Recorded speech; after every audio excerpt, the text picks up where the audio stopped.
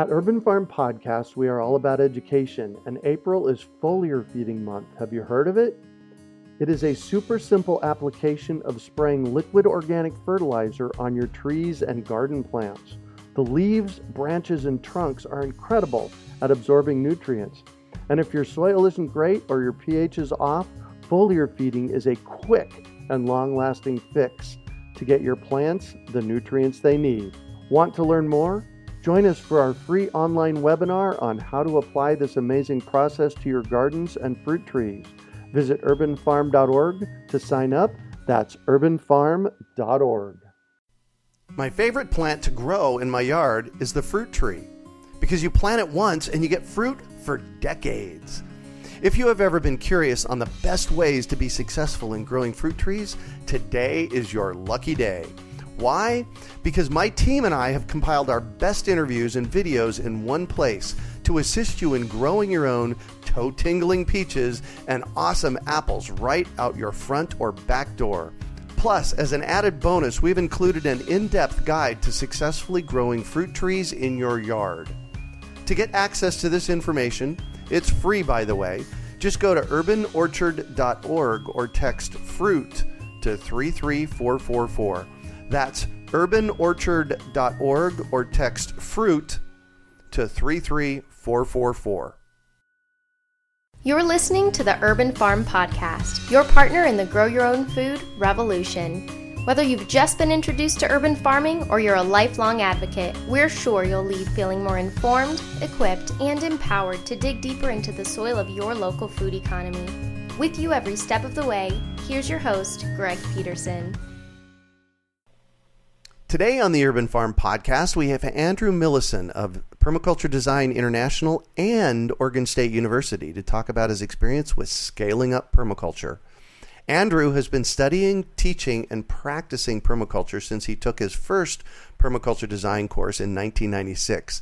He began teaching permaculture design at the college level in 2001 and has been an instructor at Oregon State University in the horticulture department since 2009.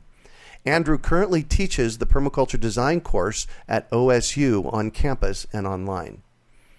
Andrew first learned permaculture design in the drylands of Arizona, where he studied for his undergraduate and master's degrees at Prescott College, focusing on rainwater harvesting, gray water systems, and desert agriculture. In recent years, his focus has been more broad-scale farm planning, permaculture housing developments, and obtaining water rights. In 2015, he founded Permaculture Design International, a collaborative design firm that works on large-scale global projects. Plus, he runs a free Intro to Permaculture course that has had over 20,000 enrollments to date. Congratulations on that, by the way. Welcome to the show today, Andrew. Thanks, Greg. Great to be here. Absolutely. So I shared a bit about you. Can you fill in the blanks for us and share more about the path you took to get where you're at now? Yeah, well, in the intro, you said that I studied permaculture in Arizona, and that's where I met you probably 20 years ago or so. And I studied permaculture in Tucson, Arizona with Barbara Rose and Brad Lancaster. Yeah, nice. Yeah, at the Dancing Rocks or Talking Rocks. Yep, Dancing Rocks permaculture site. Yep. Eco Village. Yeah, so I initially was drawn to permaculture because I just wanted to know how to actually live in the world. Yeah. I grew up in the city in Philadelphia, and at a certain point in my life, I realized that I had all of these city skills, but I never learned anything about self-reliance, about feeding myself, and about housing myself and giving myself water. And so that's what really drew me to permaculture and ecological design, studying plants and studying indigenous ways of doing things.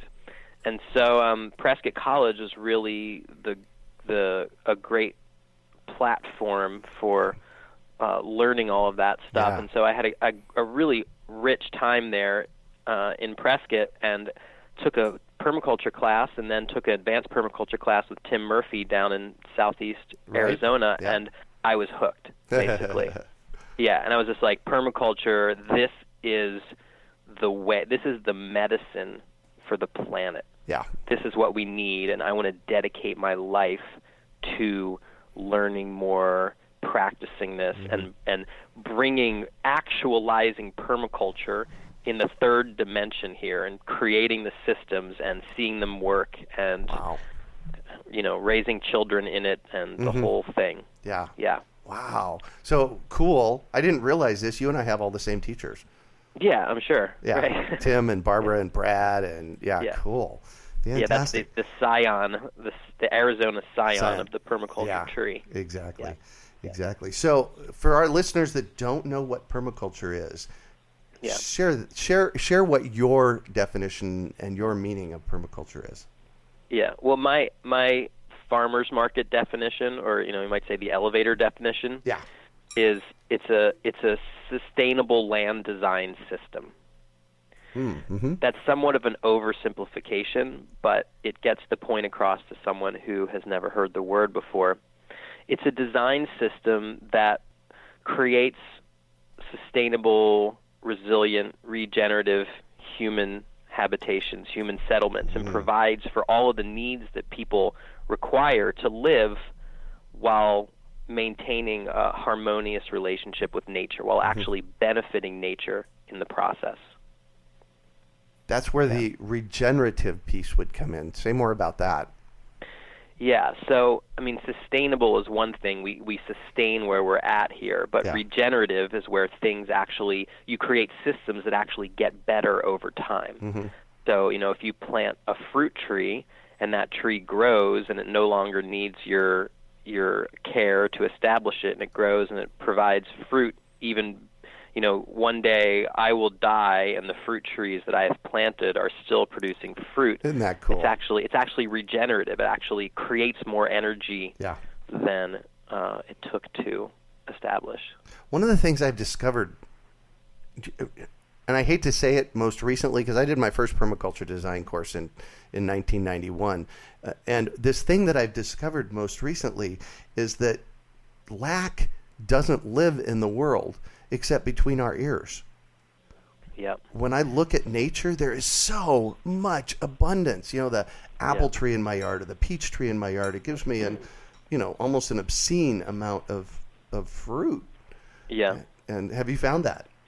Yeah, it's interesting you say, lack only lives between our ears, because it really, at this point, permaculture has demonstrated really incredibly abundant and productive systems in almost every climate zone in the planet, in urban and rural areas, such a wide range of successes that the thing that is keeping us from creating a Garden of Eden on this planet is the thing that's between our ears and also between our tummy and our head as well, our heart. Yeah. At this point, I think a lot of the work in permaculture is just pure inspiration to inspire the will of people to put this into place. Yeah. Because so many of the systems have been articulated and built and proven to be successful. Mm-hmm. Yeah, because they're based on nature. Yeah, that's right. Yeah, I like to call permaculture the art and science of working with nature rather than against nature. Yeah, that's a great one. Yeah. And I remember Barbara Rose's definition, a wonderful definition, was applied common sense. Yeah, absolutely. Absolutely. Yeah. So you teach permaculture design courses now, yes? Mm-hmm. So I've been doing that since 2001. I started teaching at Prescott College. Right. I taught the permaculture design course. There was a month-long design course. Right. I taught that for 10 years there, as well as the ECOSA Institute, another really great ecological design school. That. Yeah. So tell our listeners what a permaculture design course is and how they might be able to find one in the world if they're in, I don't know, Tennessee or, wherever. Yeah.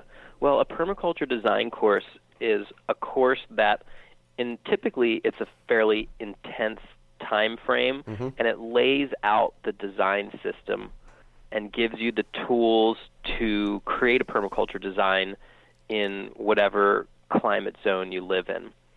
So my permaculture design courses actually focus on the design project from day one, where where really students get in there and they go through this whole process of pattern observation, site analysis, and then design. And oftentimes you have a lot of hands-on implementation within a site-based design course, so you are ready to actually put permaculture into place. I teach site-based courses. Like right now I'm teaching a class at Oregon State University in the horticulture department.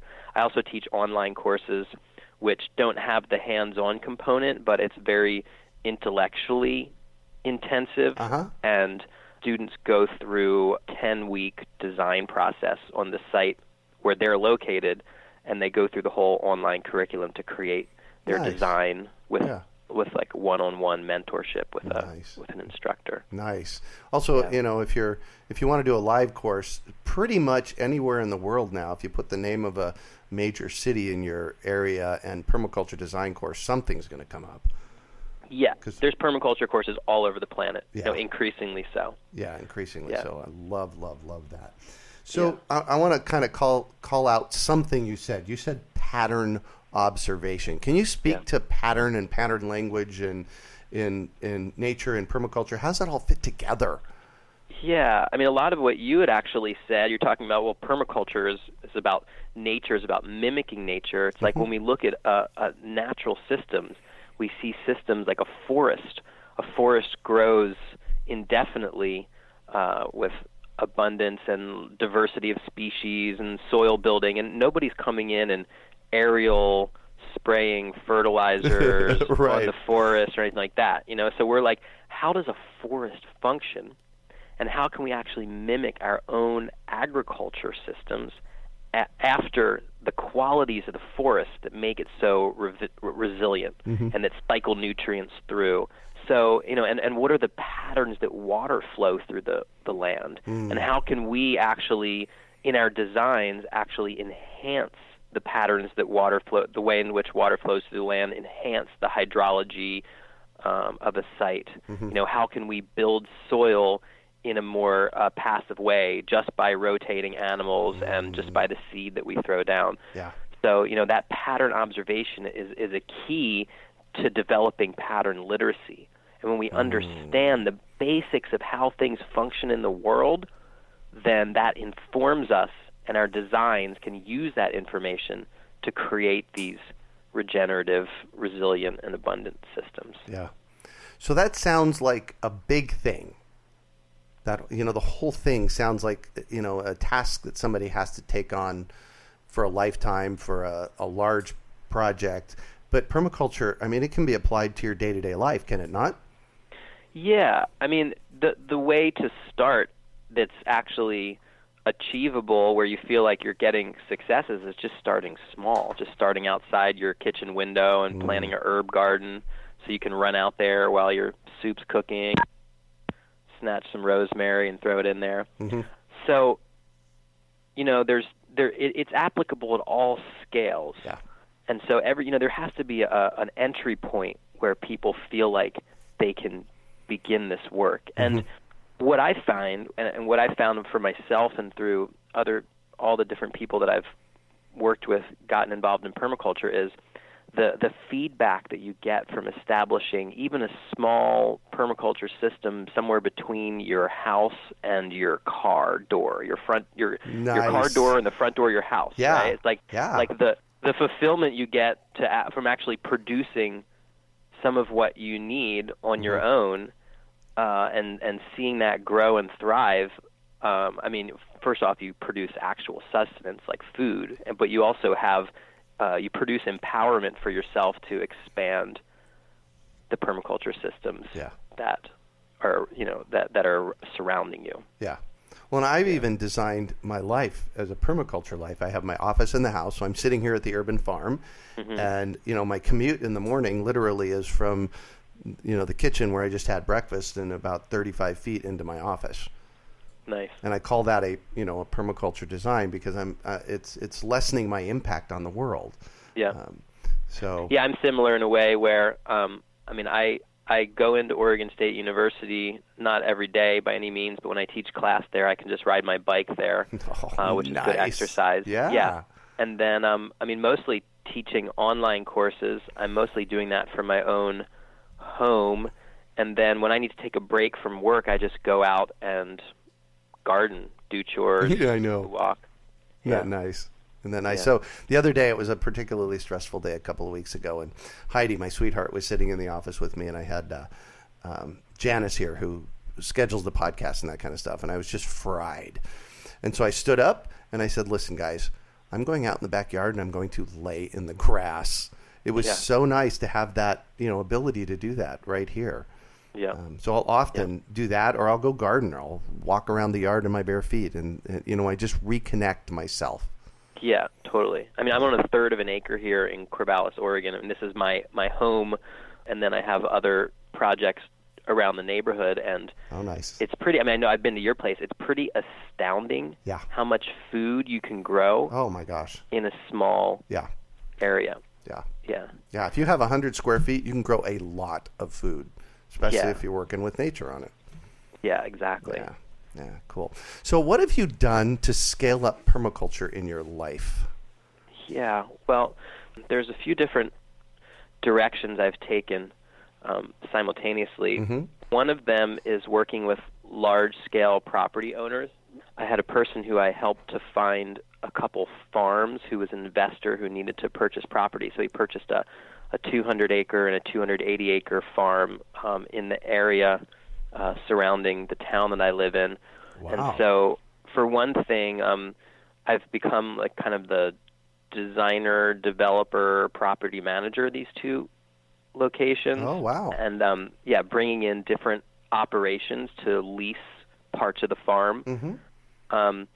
And so that's brought me out of the level of the homesteader hobby farmer into the level of how do we actually make this economically viable, right? Because my investor friend, he does care about the earth and wants to see good things happen with his money, but also the numbers have to work out, and it has to be economically feasible, profitable for the operators, and profitable for the farm. Right. So that's been really fascinating for me on a land level.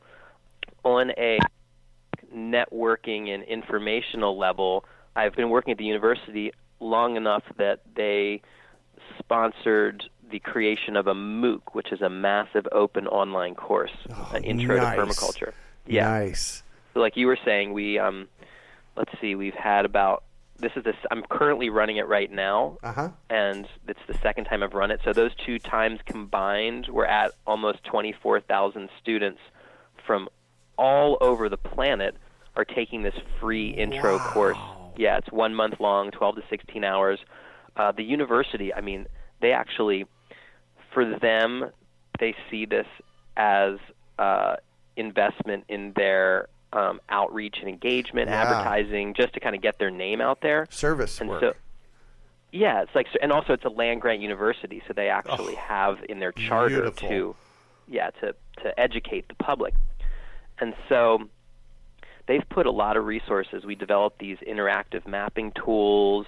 We developed a whole bunch of presentations, put a lot of time into creating links and creating assignments and discussions. And I think it's actually a pretty holistic presentation of the permaculture, of the basics of the permaculture design system. Mm-hmm. It's accessible to anyone. So I guess I feel like I've been given this place where I was able to go to college, I'm able to talk to people, I was able to work in a university, and so I feel like that privilege that I have, this is kind of how I'm using it, this is how I'm giving back to the world, is creating free education for the masses that's high quality. Larry Santoyo, a friend of mine, permaculture teacher here in the country, he talks about... I know Larry. Yeah, he talks about doing epic out in the world, right? Yeah, he uses an expletive after the epic part, and so I took that from him maybe 20 years ago, and I look for epic things in the world. I have to say, that is epic. If you put 24,000 people through an introduction to permaculture course online, that's epic. That's truly epic. Congratulations. Yeah, thank you. Yeah, and it feels epic actually because like right now I'm going into the course just looking at all the different places people are from, and the I'll bet. and what they're sharing, and just the conversations between other students, and it's like, wow. I guess I'm like, okay, we've scaled up to that point, and then how can we scale up from there? Yeah. 250,000 next, baby. Yeah, I know. 250,000. That would be great. Well, we're running the class again in May. Nice. So, and then so we ran it. We created it, and we'll run it 3 times this year. We've also we are about to publish it as an ebook, so without the interactive mapping tools, nice. but as just a book with all the video links. So someone doesn't have to take the course, but they can still get the information. Right. And then we're looking at future projects. We're looking at translating it into other languages, and we're looking at creating more. I feel like my highest use in a university setting, where I have at this point access to amazing resources to be able to do this. Yeah, access to resources. That the highest thing I could do with that position that I've gotten myself into is to create free content. Dude, you're giving me chills. That even makes it more epic. Your why behind it. Wow, good for you, man. Well, I mean, part of it's like inspiration, then part of it's desperation. Right? Okay, say more about that. Yes, I completely hear you. Desperation of like, how do we get this information out there? How do we evolve our species so we can actually face the pressures of population and climate and water and politics. I know. I mean, it's like more than ever. Yeah, I don't know when you're going to air this. Of course, this is the morning after Trump won the election. Yeah. So, I've been thinking just this morning. I've been like, whoa. We need a paradigm shift in consciousness. Like, we need earth-based consciousness where where our actions, our governance, our society is in harmony with planetary systems. We need it now more than ever. Yeah. But this is the same thing I felt before I even took my permaculture design course 20 years ago. Right. I mean, the early 90s, I had the same, like, oh my God, we have to do something here. We have to get the good word out there at this point. Exactly. Yeah. Exactly. So what are some examples of how permaculture systems are scaling up throughout the planet? Yeah, there's a few really shining examples right now that inspire me a lot. One of them is the work of Terra Genesis International, TGI, Ethan Rowland and Gregory Landue, and who are working with regenerative supply chains, where they're taking companies that are using a lot of resources. One of their big clients that I saw a talk by them about this is Lush Cosmetics out of the UK that does natural cosmetics, and they extract a lot of material from forests to make their cosmetic products. Right. So they are actually going on this whole design where their supply chains and the ways that they're getting the raw material for their products are actually regenerating ecosystems and regenerating social systems of the people that live there. So that's been a really inspiring one. Another one I heard about when I was at the International Permaculture Conference in the UK in 2015. That's where I saw the Lush Cosmetics presentation. Right, exactly. I also saw Ramesh Kent, who's one of the directors of Permaculture Research Institute, talking about how they had been approved by the UN as an aid organization to address the massive desertification of land on this planet, and how and the UN is finally realizing that desertification and political and economic and social instability were tied together. Yeah, right? For us permaculturists, that's just very obvious. Yeah, exactly. If the land is impoverished, the people are impoverished, and conflict ensues. But the UN made that connection and is looking at permaculture as one of the main tools in their toolbox. And so that's really inspiring there. And then the third one would be the work of John D. Liu, who has made these amazing films, Hope for a Changing Climate, and a whole bunch of other ones about some of the reforestation work happening in China on the Loess Plateau, in Rwanda, in Ethiopia. I mean, he's traveled all over the planet documenting the effects of reforestation on watersheds, on water supply, on social structures, and soil stability, and just really larger scale projects than anything that individuals can undertake. Yeah. So that's when I see that stuff, I'm like, things are scaling up in a lot of directions, and the capacity is very great for that. Nice. Yeah. Nice. So in permaculture, we have concepts that we work in and around. What's your favorite one, and how would you apply it in your third of an acre? Yeah. So my very favorite permaculture principle is design from patterns to details.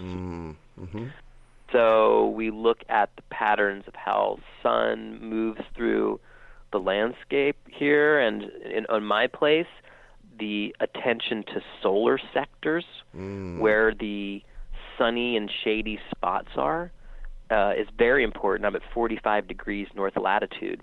And oh, wow. So sun, I think you guys are at about 20? 30. Oh, maybe not. No, you're like, I know Prescott was 35, so you're probably at like 34 or something. Yeah, exactly. Thereabouts. So sun is really at a premium a lot of the year in Oregon, especially in the fall and springtime. So this great pattern of how the Earth tilts and orbits around the sun, and the sun angles change in the season, influences the small details of the placement of plants, the placement of windows on my structure, where I put my water harvesting tanks, where I plant trees. And so, so patterns to details as a permaculture principle really encapsulates the big picture of the design system. Yeah, perfect. In my opinion. My favorite one is stacking functions. You want to speak a little bit about that? Yeah, stacking functions. So every element that you put in the landscape should have multiple functions to it. So, my water harvesting tank I'm looking at right out the window here, it's also a heat sink for the adjacent plants. It doesn't just store water, it stores thermal mass. Yeah. It's also a screen from the road, so it gives me privacy, right? It's also a place that I can climb up on in order to get access to a utility box. Right. And then it also, the overflow feeds the pond right in front of it, the small pond. So it just has this multiple functions other than just simply storing water. Yeah. My favorite one's the chicken. It eats weeds, it eats bugs, it poops for us, gives me fertilizer, and gives me eggs every day. Yep. So, love them. Fantastic. So before we transition to the next part of the podcast, I want you to tell me about Permaculture Design International and what you do there. Thanks. Yeah. So myself and a number of my colleagues got together and we said, what one person can do on their own, the type of project that we can take on is limited. But if we could get together and form a design collective, a partnership, then we can take on projects that are at a larger scale. So we could be comparable to a landscape architecture firm where we could be approached by larger clients. And so we just, in 2015, started this firm, and we've already had a number of design jobs we've done. One of them, we did a feasibility study for the purchase of 36,000 acres on Maui.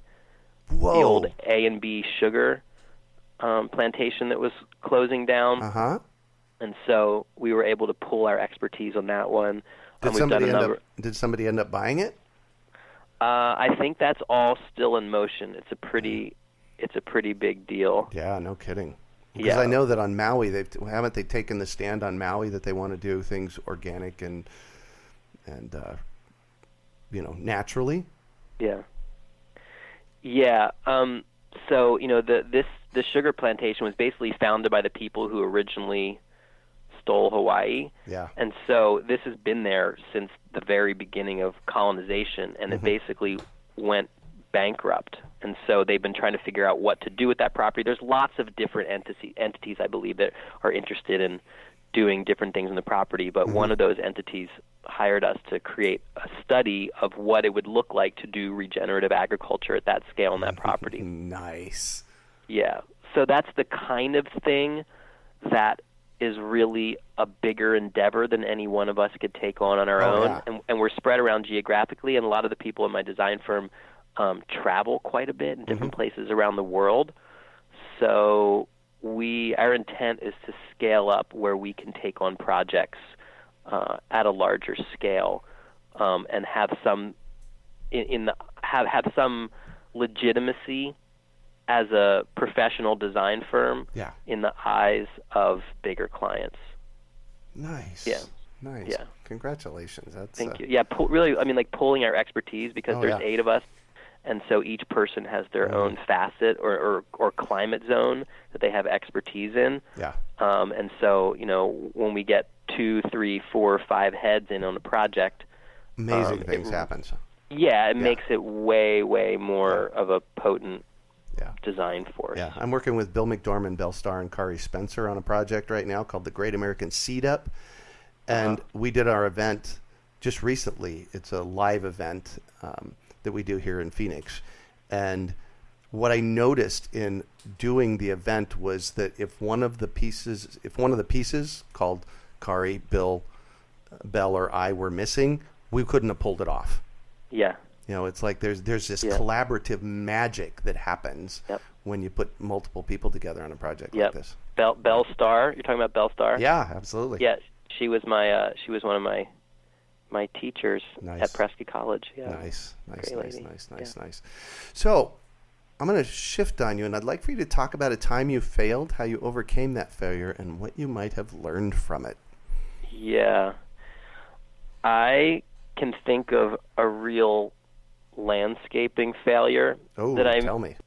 I had a design build company in Prescott, Arizona for a long time, and I had a client, and we wanted to create a whole oasis. She lived on the top of this hill, and so we channeled all of the gray water through a branch drain system into this basin. It was also collecting all the rainwater, and we did plantings that were really going to appreciate all that water. Now, the branch drain system is one for the gray water the water falls into this bucket.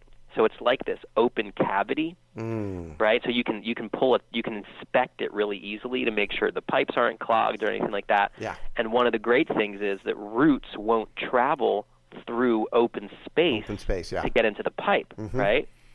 So I planted this yellow bamboo around there, and no one ever came, and really after a while we left, and nobody ever really checked inside the gray water system. Well, it turns out that roots will travel through an open cavity. Really? So the roots of this yellow bamboo, so basically the woman was taking a shower one day, and a root of bamboo literally came up through the drain and grabbed her ankle and tried to pull her down. Oh my gosh. I'm just kidding. No, not really. I'm just joking. Okay. But they did realize that the drain became clogged, and they opened it up, and they realized that the bamboo roots had actually crossed through this open space and grew like 20 feet up into the pipes of this gray water system, and they had to completely rip out the whole thing in order to get these roots out. And I consider that a failure. And I guess what I learned is that you hear a lot of stuff, and you hear a lot of rules, like roots don't travel through open space. I've been saying it for years. They're just not necessarily true. Because we're dealing with nature. Yeah, permaculture teacher, he has this thing, he says, the opposite is also true. Like, when you get dogmatic about something, you will often be surprised at how wrong you are. Yeah. Yeah, I never say always in the realm of nature, because then it surprises us. Yeah. Yeah. I was like, wow, that whole when I saw it, I was like, wow, the whole bucket is completely full of one giant root mass. I was like, that's very impressive. Yeah, exactly. I didn't know that could happen. Yeah, exactly. And it's the way nature works. Yeah. So what do you consider your biggest success?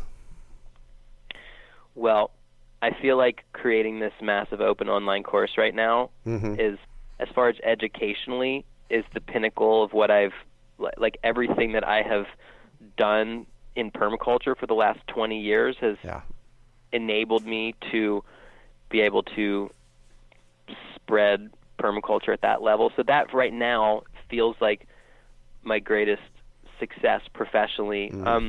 As far as a installation project, I spent 2.5 years building the orchard and vineyard for Maynard Keenan, the lead singer of Tool, over in Jerome. I remember that. Yeah. Oh, yeah.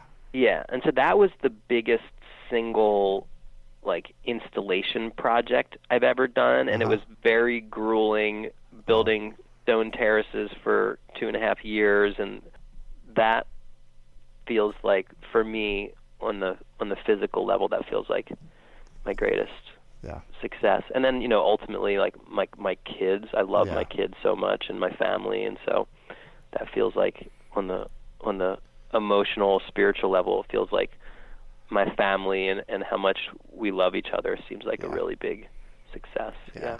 Cool. So, given that, what drives you? Why do you do what you do? I had this feeling when I was a teenager.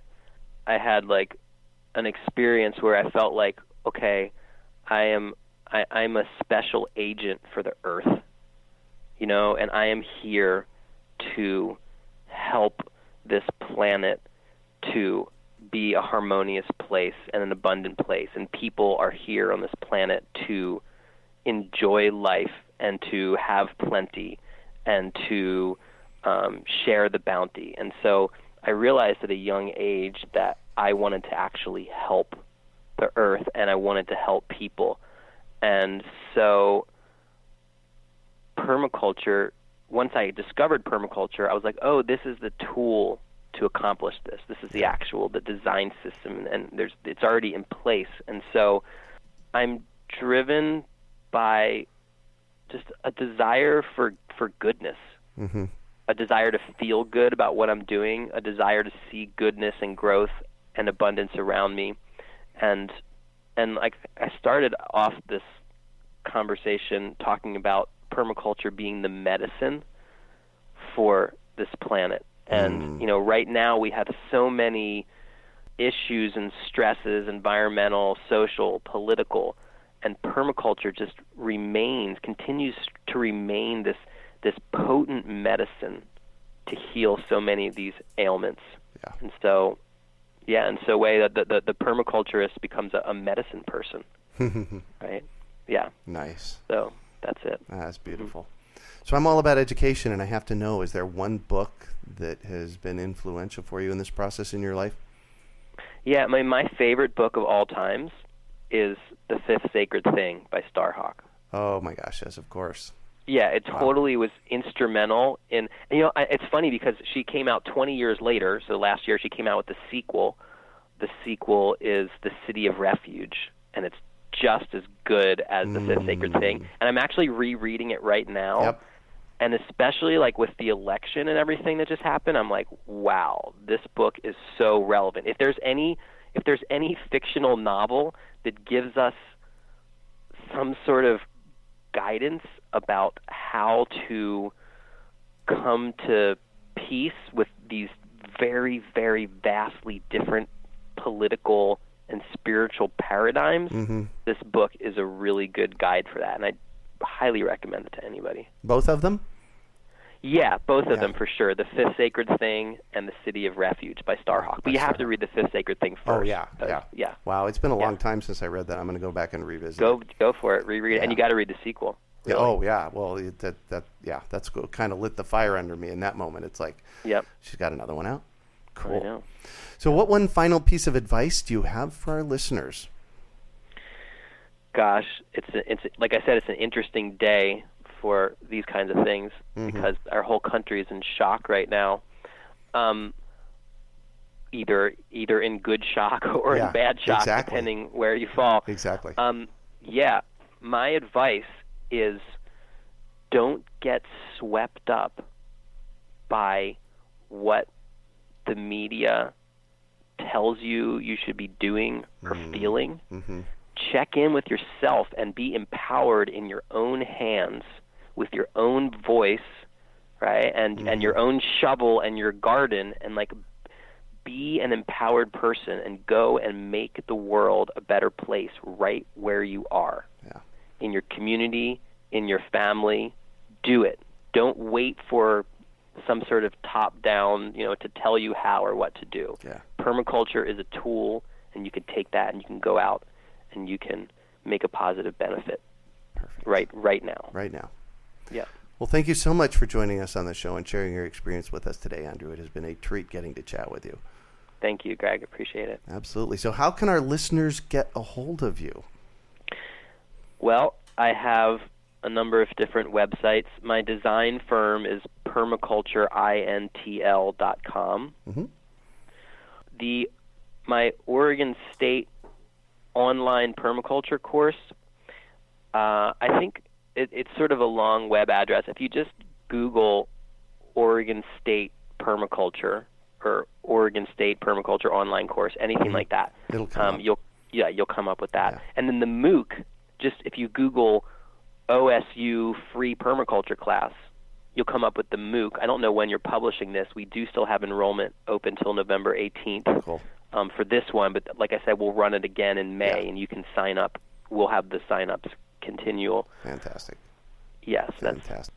And another website that I have collaboratively with my friend Marisha Auerbach is permaculturerising.com. Perfect. Yeah. So you can find out all of these on the show notes page from today's podcast at urbanfarm.org/Andrew Millison. Well, that's it for today. Thanks for joining us on the Urban Farm Podcast. My favorite plant to grow in my yard is the fruit tree, because you plant it once and you get fruit for decades. If you have ever been curious on the best ways to be successful in growing fruit trees, today is your lucky day. Why? Because my team and I have compiled our best interviews and videos in one place to assist you in growing your own toe-tingling peaches and awesome apples right out your front or back door. Plus, as an added bonus, we've included an in-depth guide to successfully growing fruit trees in your yard. To get access to this information, it's free, by the way. Just go to urbanorchard.org or text FRUIT to 33444. That's urbanorchard.org or text FRUIT to 33444. We hope you enjoyed today's episode of the Urban Farm Podcast. Remember to listen 3 days a week for tips, advice, and resources to help you on your journey with urban farming. You can find us on the web at urbanfarm.org or send us an email to podcast@urbanfarm.org. In the words of Vincent van Gogh, great things are done by a series of small things brought together. Be encouraged that with each lesson learned and skill developed, you are one step closer in the direction of your dreams. One of the first things that many of us learn when we start to garden is how to water and fertilize the soil. But there is an exception to this rule, and it's called foliar feeding. You should foliar feed or water the leaves of your plant with liquid fertilizer when you want certain nutrients to be absorbed better. Not only are the leaves great at uptaking liquid fertilizer, if your soil isn't very good or your pH is off, foliar feeding can help your veggies and fruit trees quickly get the nutrients they need to thrive. If you're ready to start foliar feeding for maximum growth, yields, and quality, head on over to urbanfarm.org/feed-the-leaves to see our selection of foliar feeding products. That's urbanfarm.org/feed-the-leaves.